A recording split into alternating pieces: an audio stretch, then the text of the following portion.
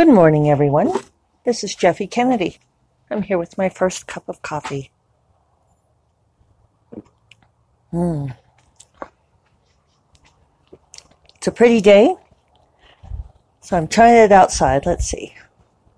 Kind of a north wind blowing, so that I think this east side of the house is going to be a little too chilly, although the sun's nice.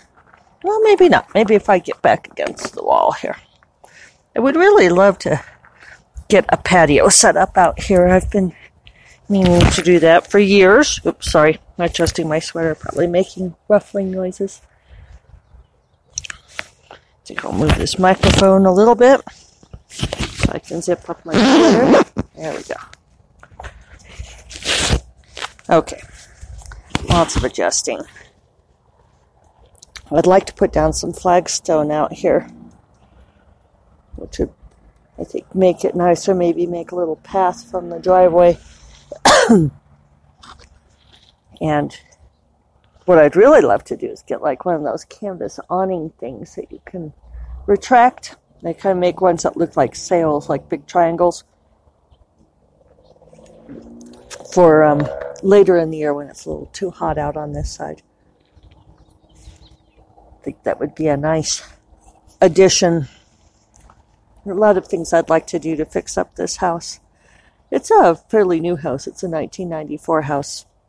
But I have all sorts of things that I would like to do to improve it and that we've put off for when we'll have more money. So we keep waiting for that day. We'll have more money.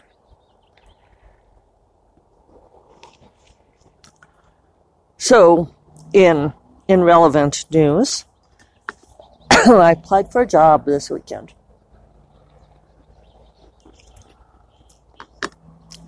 We've kind of gotten to the point where I finished my taxes. I should back up. I did finish putting all my taxes together over on Saturday and sent it off to the CPA. And, I did pretty well with writing last year. I did a lot better than a lot of people do. And in the interest of full disclosure, I'll tell you what I made. I ended up grossing about $60,000, a little over $60,000, which is better than many, not so great as some. It's hard to tell. I think a lot of people inflate their numbers and brag. I could be wrong, but for $60,000 for two people to live on, especially with our current debt load, it's not making it. And that was before expenses. I paid out somewhere along the lines of $25,000 to contributors, because that wasn't all my money. That was like money that went to other people for being in the anthologies. Another $10,000 in professional fees for things like book covers and editing and all of that sort of thing. And so then it starts to get pretty tight.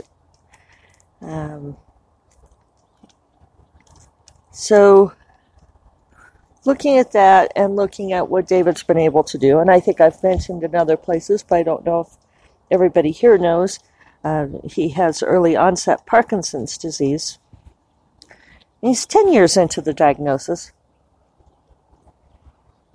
and he has very little progression. He's doing great overall, but he had to stop with the acupuncture. He kept that going for a long time, but then he ended up with too much tremor in his hands, and he just runs out of energy. So it's hard for him to have like a full day of scheduled patients. So that's why he's been driving for Lyft and Uber.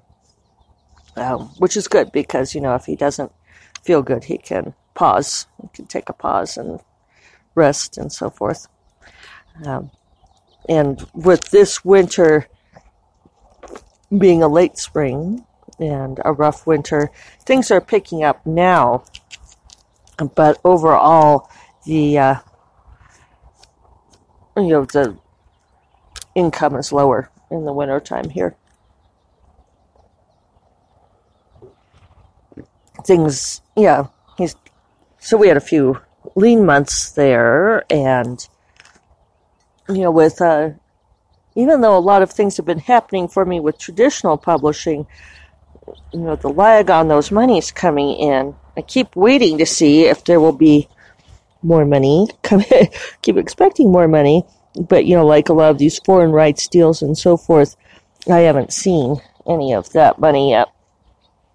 So it'll come in, and that's great. But what it comes down to is it would be really good for me to have a salary again. I self-insure.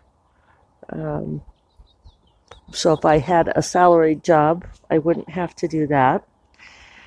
And then it would just really help our finances to be able to count on a certain amount of money every month. And that way the writing money would all be surplus.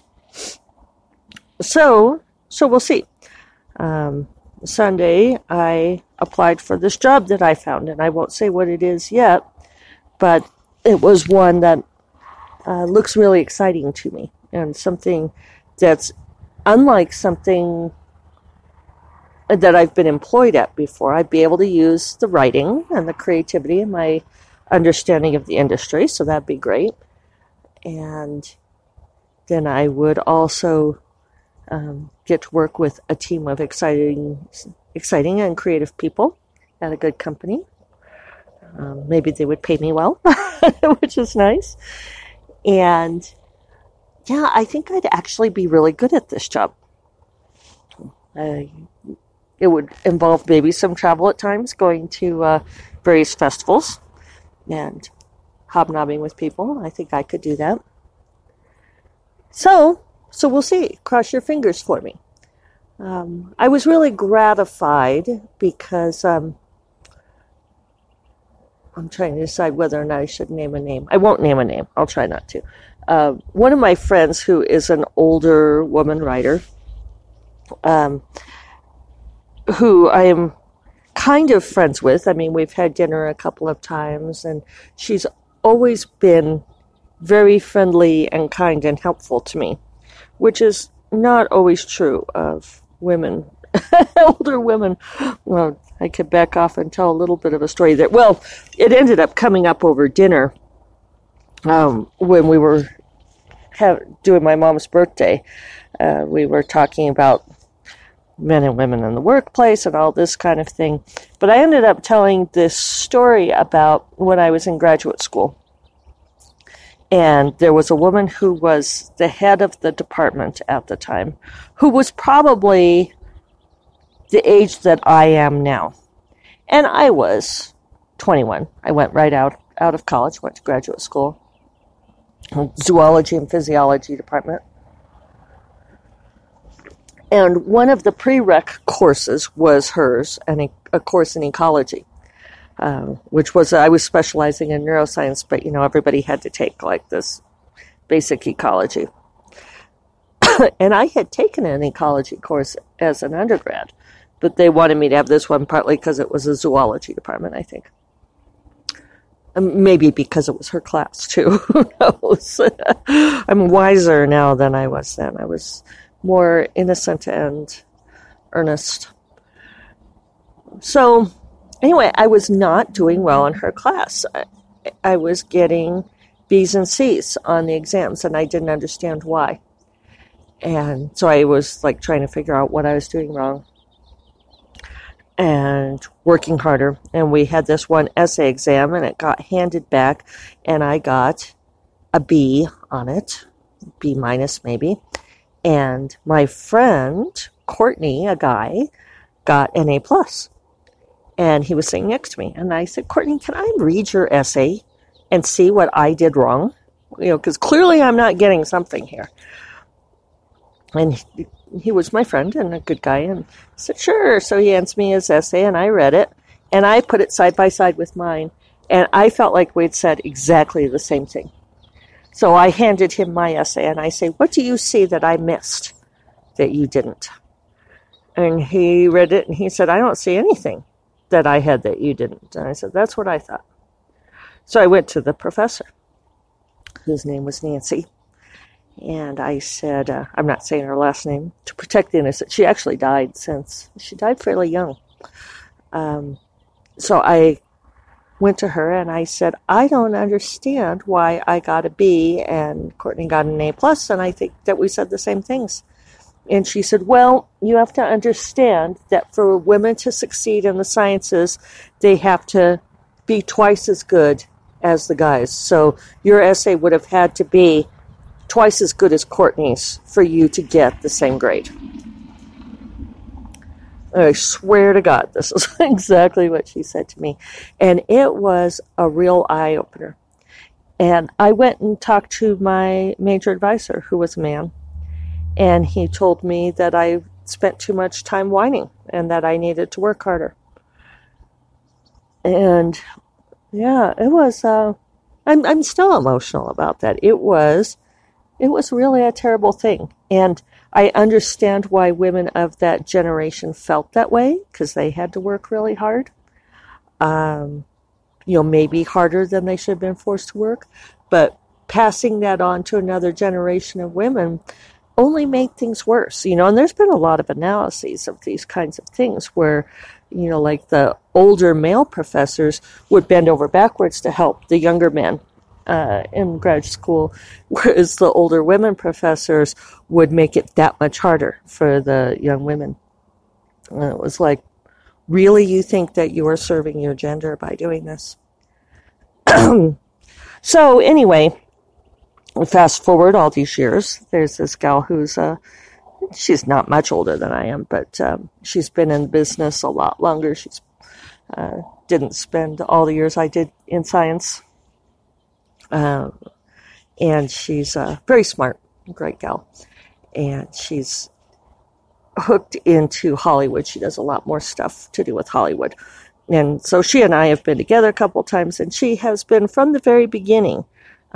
We did a signing together, and she's just been great to me. So anyway, when I was filling out this application and writing my cover letter of interest, in which I explained why, even though I've never done exactly this job before, I think I would be really great at it, I totally name-dropped her and implied that we've had earnest dinner conversations where she has explained to me things about Hollywood that are probably my weakest aspect for this job.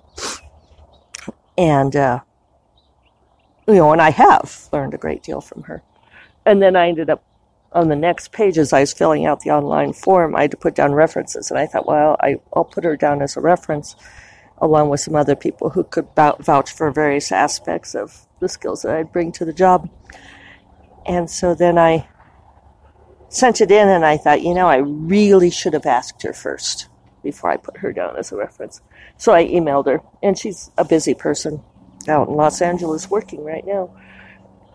And so I emailed her, and I said,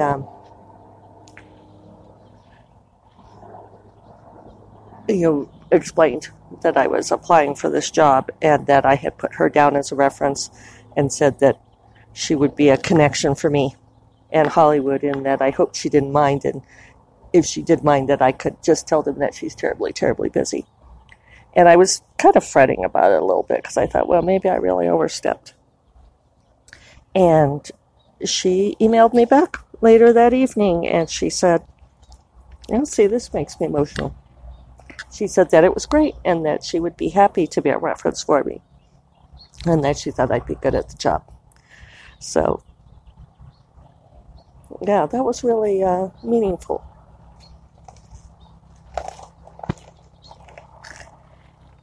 Sometimes I think, what would my graduate school life have been like if I had had that kind of support in my early 20s? So,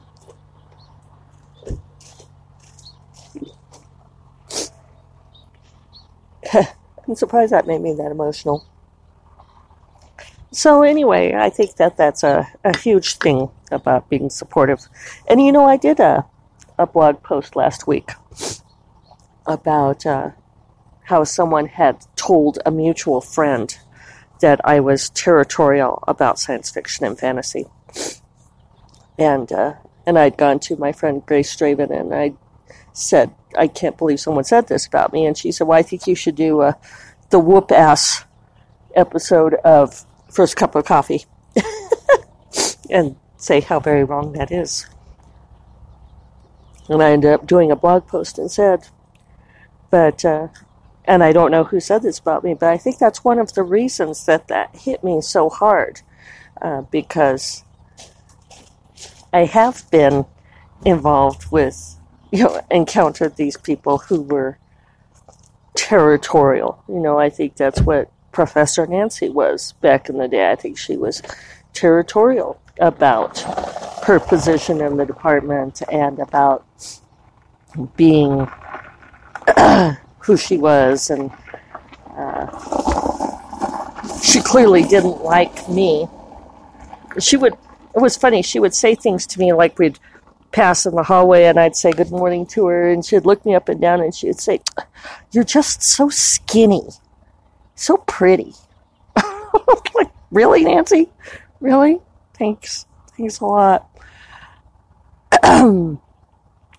So, and looking back, I could see that she was a deeply unhappy person. She had a horrible husband, terribly misogynistic Wyoming cowboy kind of guy who expected her to be home to cook him supper. And, like she couldn't stay late for department meetings because she had to be home to cook him supper. Well, we'd see him at gatherings sometimes, and he was just a jerk, and she died fairly young of a heart attack. And, I'm sorry that she was that miserable, and I do think that territorialism and jealousy comes out of personal misery. So that was why I wrote my blog post about that.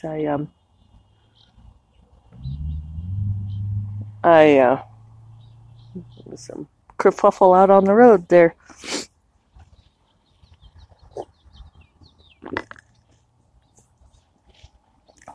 It's nice to sit outside, though. You just get all of the various noises. David just left to go Ubering, so that's nice. Good man. So anyway, for the record, I am not territorial about science fiction and fantasy. God, I hope I wouldn't be that pinched and miserable. I don't know why that person would have said that about me, but I'm not that person. I don't believe in being like that, and it was very helpful to have people respond and say, you are the opposite of that you are generous and helpful. Because that's who I want to be. I want to be helpful to people. So, anyway, I have applied for this job. Cross your fingers for me. I will not stop writing. I did both careers. I did 2 careers for 20 years. So, it looks like I would be able to have a schedule where I could work from like 10 to 6, and it's here in town.